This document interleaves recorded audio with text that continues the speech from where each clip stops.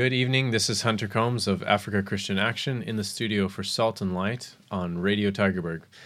This evening I'm in the studio with Dr. Peter Hammond to discuss preparing young people for university. Good evening, Peter.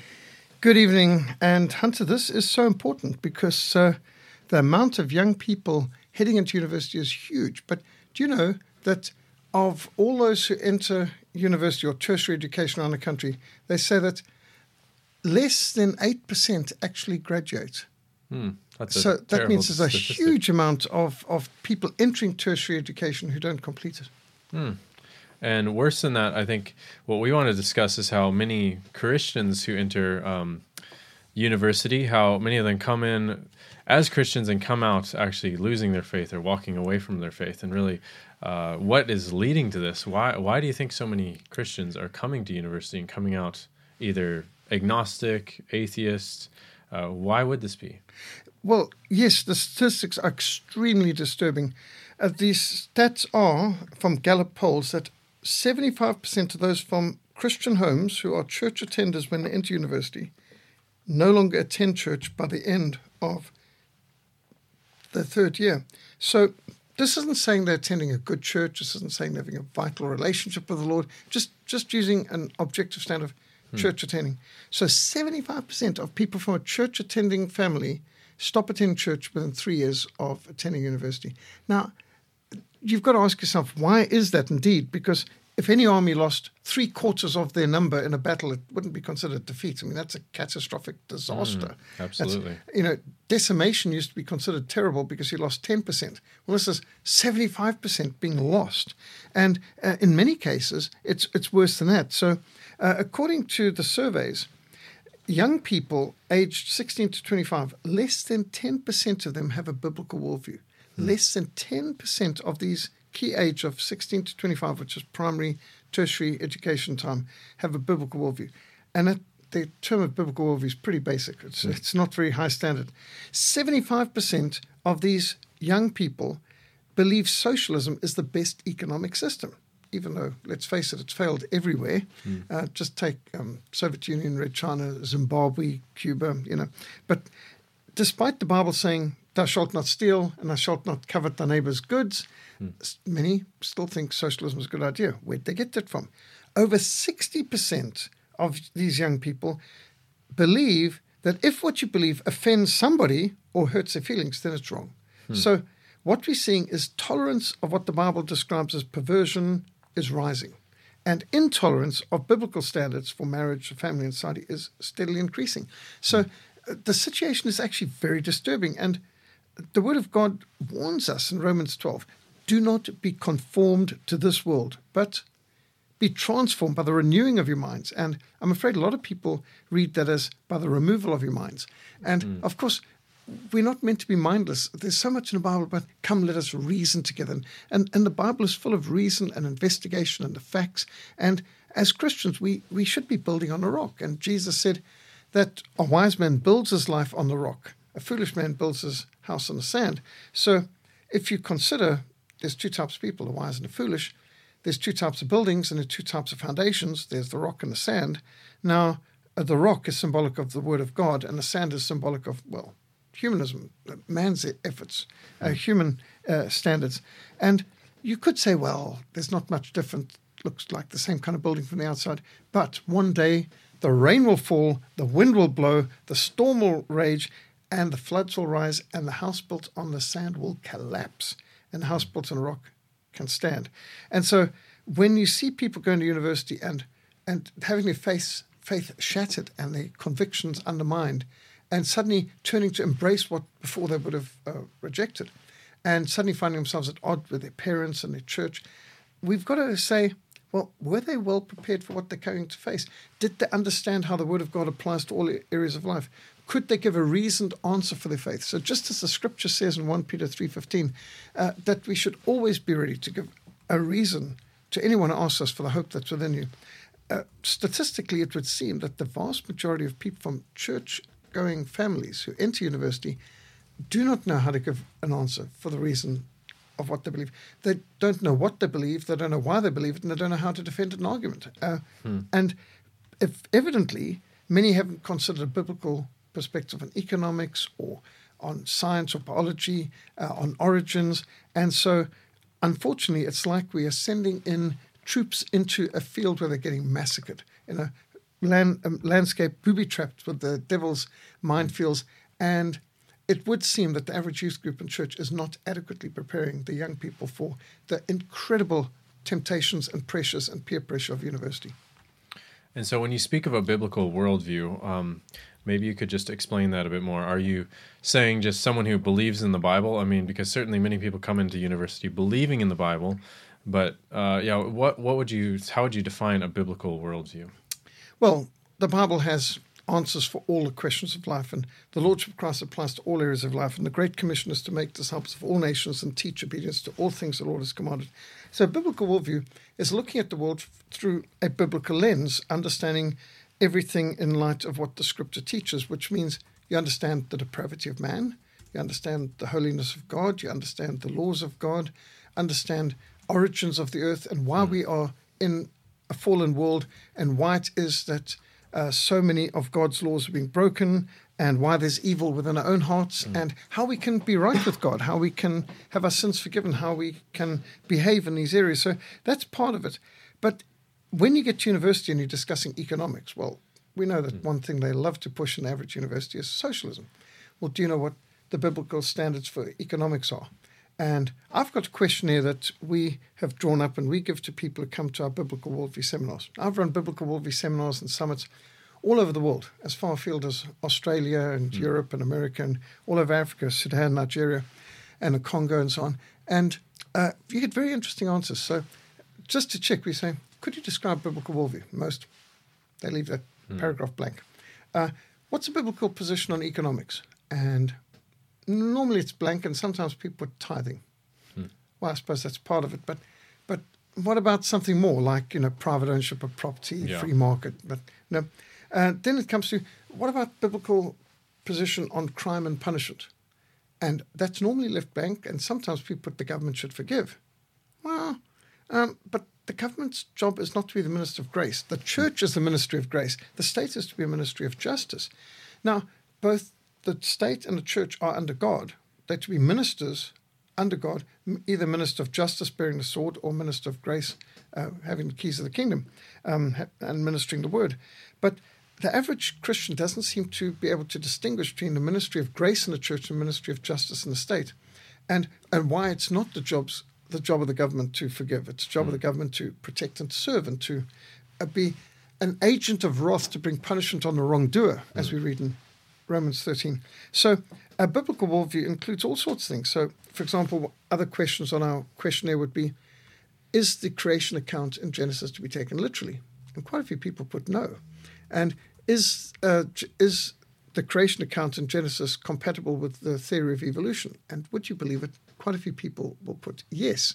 And, in the beginning, God, and in the beginning, nothing, is two different starting points. So there's no doubt where you stand on Genesis, where you stand on origins, where you stand on creation will affect a lot of things. If you think of a watershed like the Drakensberg Mountains, the Dragon Mountains, which is a great watershed in South Africa, any water that falls on that watershed, if it falls just a few inches to the left or to the right of that highest point of this watershed in Drakensberg, determines whether it flows all the way down into the Orange River and into the Atlantic Sea, all the way down to the Tugela River and into the Indian Ocean. Now, at first, they might only be a few feet apart, but inevitably, gravity will pull that water down, down, down until it ends up in different oceans. And so it is where people stand on the issue of authority. Now, what's your authority? Is your authority the word of God? Or is your authority the opinion of man? And so on. And these foundational issues have massive implications further down the road. And so a person who accepts the word of God as their authority will inevitably have to accept the depravity of man, sanctity of life, holiness of God, and a whole range of other issues.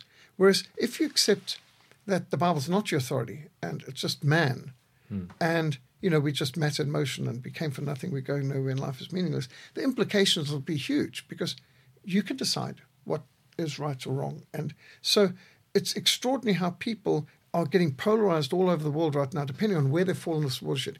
Are they falling on the authority, the inerrancy of Scripture, or are they having some modified version of man-made rules?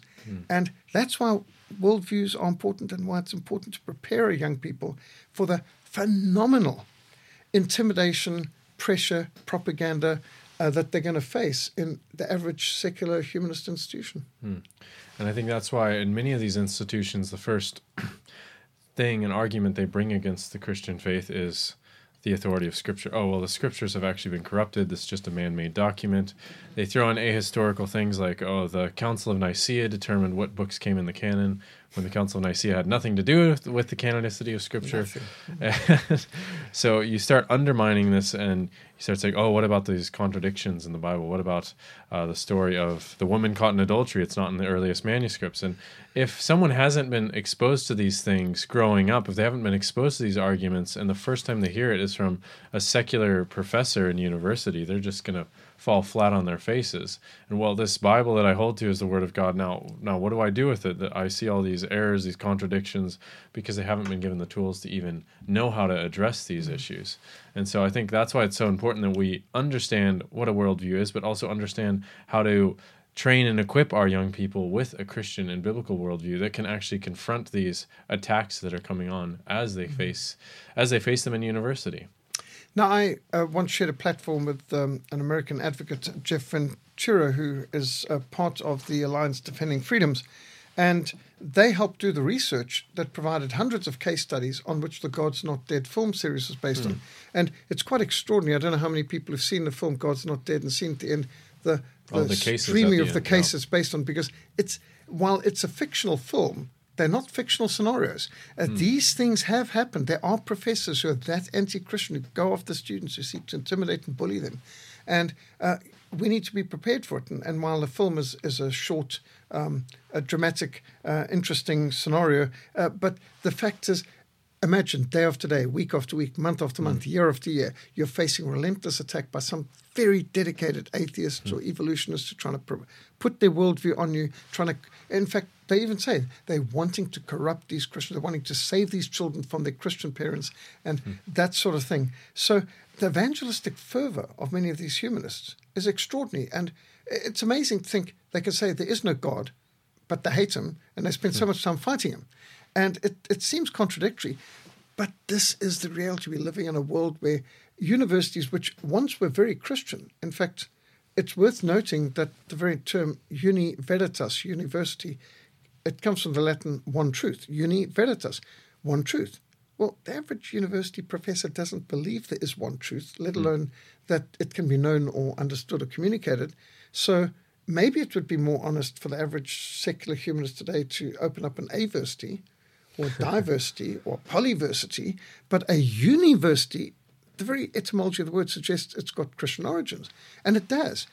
The greatest university of the past, whether you think of Oxford, Cambridge, Paris, Sorbonne, Harvard, I mean, many of these universities have the fear of the Lord as the beginning of knowledge, Proverbs 1 verse 7, over the entranceway and the gateways.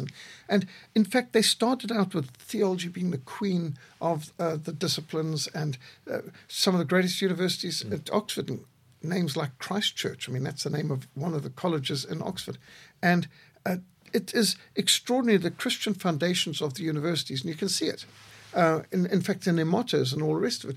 But we've gone far from the place where universities used to be hotbeds of Reformation revival. Cambridge was known as Little Germany because they were studying the works of Luther, and out of it came William Tyndale, who was burned at the stake for the crime of translating the Bible into English. Universities used to have professors like Professor John Wycliffe, the morning star of the Reformation of Oxford University, Professor Jan Hus of Prague University, the rector of Prague University, and Professor Martin Luther of Wittenberg University, John Calvin, who launched the Academy of Geneva. This is where universities used to be. They used to be places of great biblical authority and study, and out of the university often came great missionary movements like the Cambridge Seven, C.T. Studd, and many others. So we should ask, why is it that university is so pagan? Because they didn't start that way. The average university, in fact, all the universities start out as Christian institutions. out of missions and ministries and monasteries, and all of these Christian mission bases were the foundations of the modern universities. And it's a Christian phenomenon, universities. And so it is strange that today you've got these people out there like Richard Dawkins who hate Christianity, who speak against it, and yet they don't even seem to appreciate that the universities they've got, and even the freedom of opinion they've got, as a fruit of Christianity, which it wouldn't have been possible in the past to have even had someone having the freedom to oppose the state religion. That's something that came out of the Reformation. So if we can know our history, if we can know our Bibles, that's a very important foundation for university, but we find that's not enough. You've also got to understand the other worldviews. You've got to understand humanism, evolutionism, situation ethics, New Age, and so much else that they're coming out with today, and Marxism. In fact, that's super popular these days. When you understand the other worldviews, you're not just trying to defend your own position. You're able to counter with, well, you believe, and, well, your position states. And you can counterattack. Let's face it, you can't win a war just by defense. You've got to understand the other side. So to be effective in a university, it's important not only to know what we believe and why we believe and how to defend an argument, it's also important to be able to know the strengths and weaknesses of other people's worldviews. I mean, how many Christians are trained in understanding secular humanism, atheism, agnosticism, New Age, Marxism, and so on? How many of our people understand Hinduism and Buddhism and Islamic worldviews? We need to, just to understand and respect our neighbors and to be effective in evangelism. So we think it's essential for anyone considering tertiary education to get a biblical worldview grounding. And there's been some phenomenal work done. You think of people like Dr. David Noble, who's produced books like Understanding the Times and The Battle for Truth. These are phenomenally great resources for anyone wanting to go to university, which shows you, oh my, wow. I mean, here's the research, and you can look under the 10 main disciplines and the 6 different worldviews, where they stand on these and these positions. And it immediately gives you the tools that you need to defend your faith, to explain your faith, and to win your fellow students to Christ, which is most important. And when we're speaking of issues of worldview, we're asking questions such as, what is ultimately reality? What is a person? Who am I as a person? How did I get here? What happens to us when we die? Is it possible to know absolute truth? How do we know right and wrong? What's the meaning of human history? And every different person on this planet has an answer to that. Well, why are we here? Well, we're just here by accident. Just a big explosion happened, and now, poof, one sort of accident after another, like a guy who's walking down the hallway starts tripping, and he has some glasses in his hand. He drops them, and they fall, and they shatter, and they magically make these wonderful, beautiful ornaments on the floor. Then someone comes along, and something else. I mean, it's just that one accident after another just creates more and more order and beauty. Well, that's the sort of atheistic paradigm of reality. How are we here? By a bunch of happenstance and accident over and over again. What's a human being? Just a highly evolved bacteria. What happens when we die? Absolutely nothing. Is it possible to know truth? Well, not really. How could you? Is it even possible to know that the laws of physics are going to be the same tomorrow as they were yesterday? On an atheistic paradigm, there's no grounding for it. There's no absolute standard of consistency and faithfulness in the universe. I mean, everything's just random, chaotic, accidental. So how do we even know that? How do we know right and wrong? Well, why is it right to give to the poor and rather than go on a mass killing spree? Well, in an atheistic paradigm, there actually isn't a reason for it. What's the meaning of human history? Well, it's just, again, all a big accident where eventually the universe is going to come to a close and all of us are just going to be snuffed out in history. Well, that's sort of an atheistic explanation to the answers, but every worldview has to answer these questions. And I think when you filter it through the Word of God, through the Bible, you see Christianity has the best answers, and it actually corresponds with reality in the way we really see the world. So those are some questions that help you think through a worldview, and that's what we really want to help equip people with, is how to understand worldviews, how to formulate a Christian worldview, how to dissect a worldview, how to address some of these issues. So what are some tools you've come up with that help people address these worldview issues, Dr. Hammond? Well, it was over 30 years ago that I first met Dr. David Noble, more than 32 years ago. And David Noble had founded Summit Ministries, and he invited me to come and speak to students. Became a very regular speaker there up in Colorado Springs, and what a great work they did there. So over 30 years ago, we started our own Biblical Worldview Summits here in South Africa, and they've grown, and we have been conducting Biblical Worldview Summits all over. I've personally conducted Biblical Worldview Summits not only in Cape Town, but in Australia and Botswana and Canada, the Congo, England, Germany, Ghana, Ireland, Kenya, Malawi, all over as far as Romania and so on. And it's been tremendous to be able to teach the biblical worldviews in these different countries. But we've had people traveling from all over the world to our summit here in Cape Town, including from as far afield as Pakistan and Russia and Scotland and Sudan and Switzerland, Uganda, and it's tremendous. And out of this, we've produced a biblical worldview manual. It's gone through 8 editions, and so it's continually being refined and improved. There's my Biblical Principles Africa book that's gone through several editions and expansions, and also been translated into French, into Afrikaans. And there's The Battle for Truth by David Noble. There's Advancing the Kingdom, Declaring War on the Humanistic Culture by Donald Schonzenbach. And there's Understand the Times, which is the classic doorstopper that if you dropped it on the foot of a skeptic, he would limp.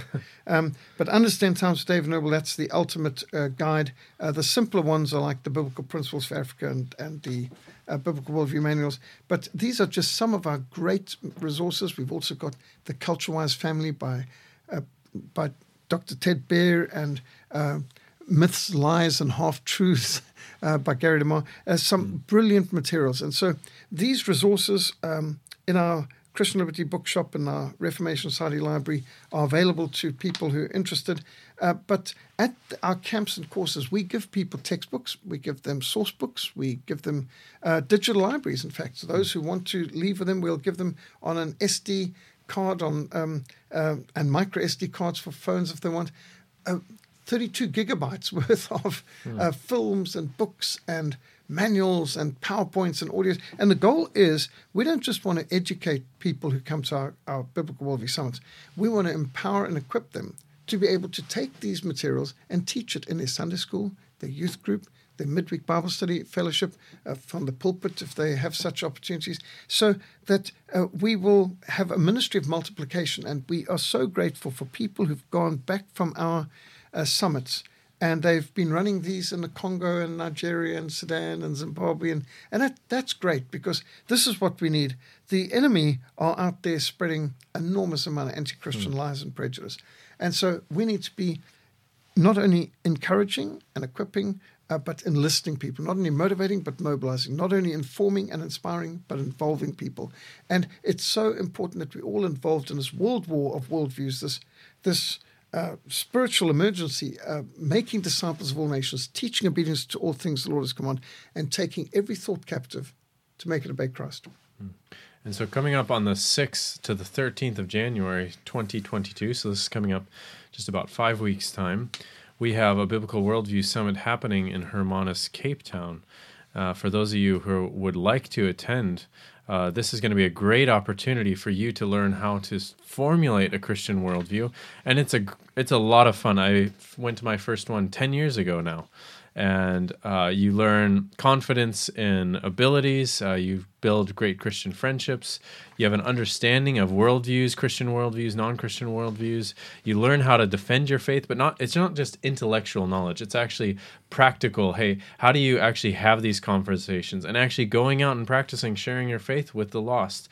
And so it gives you these tools that you have to come away and say, oh, now I actually know intellectually and have experienced practically how to actually go out and make a difference for Christ in the world. So that's from the 6th to the 13th of January, coming up in Hermanus for the Biblical Worldview Summit.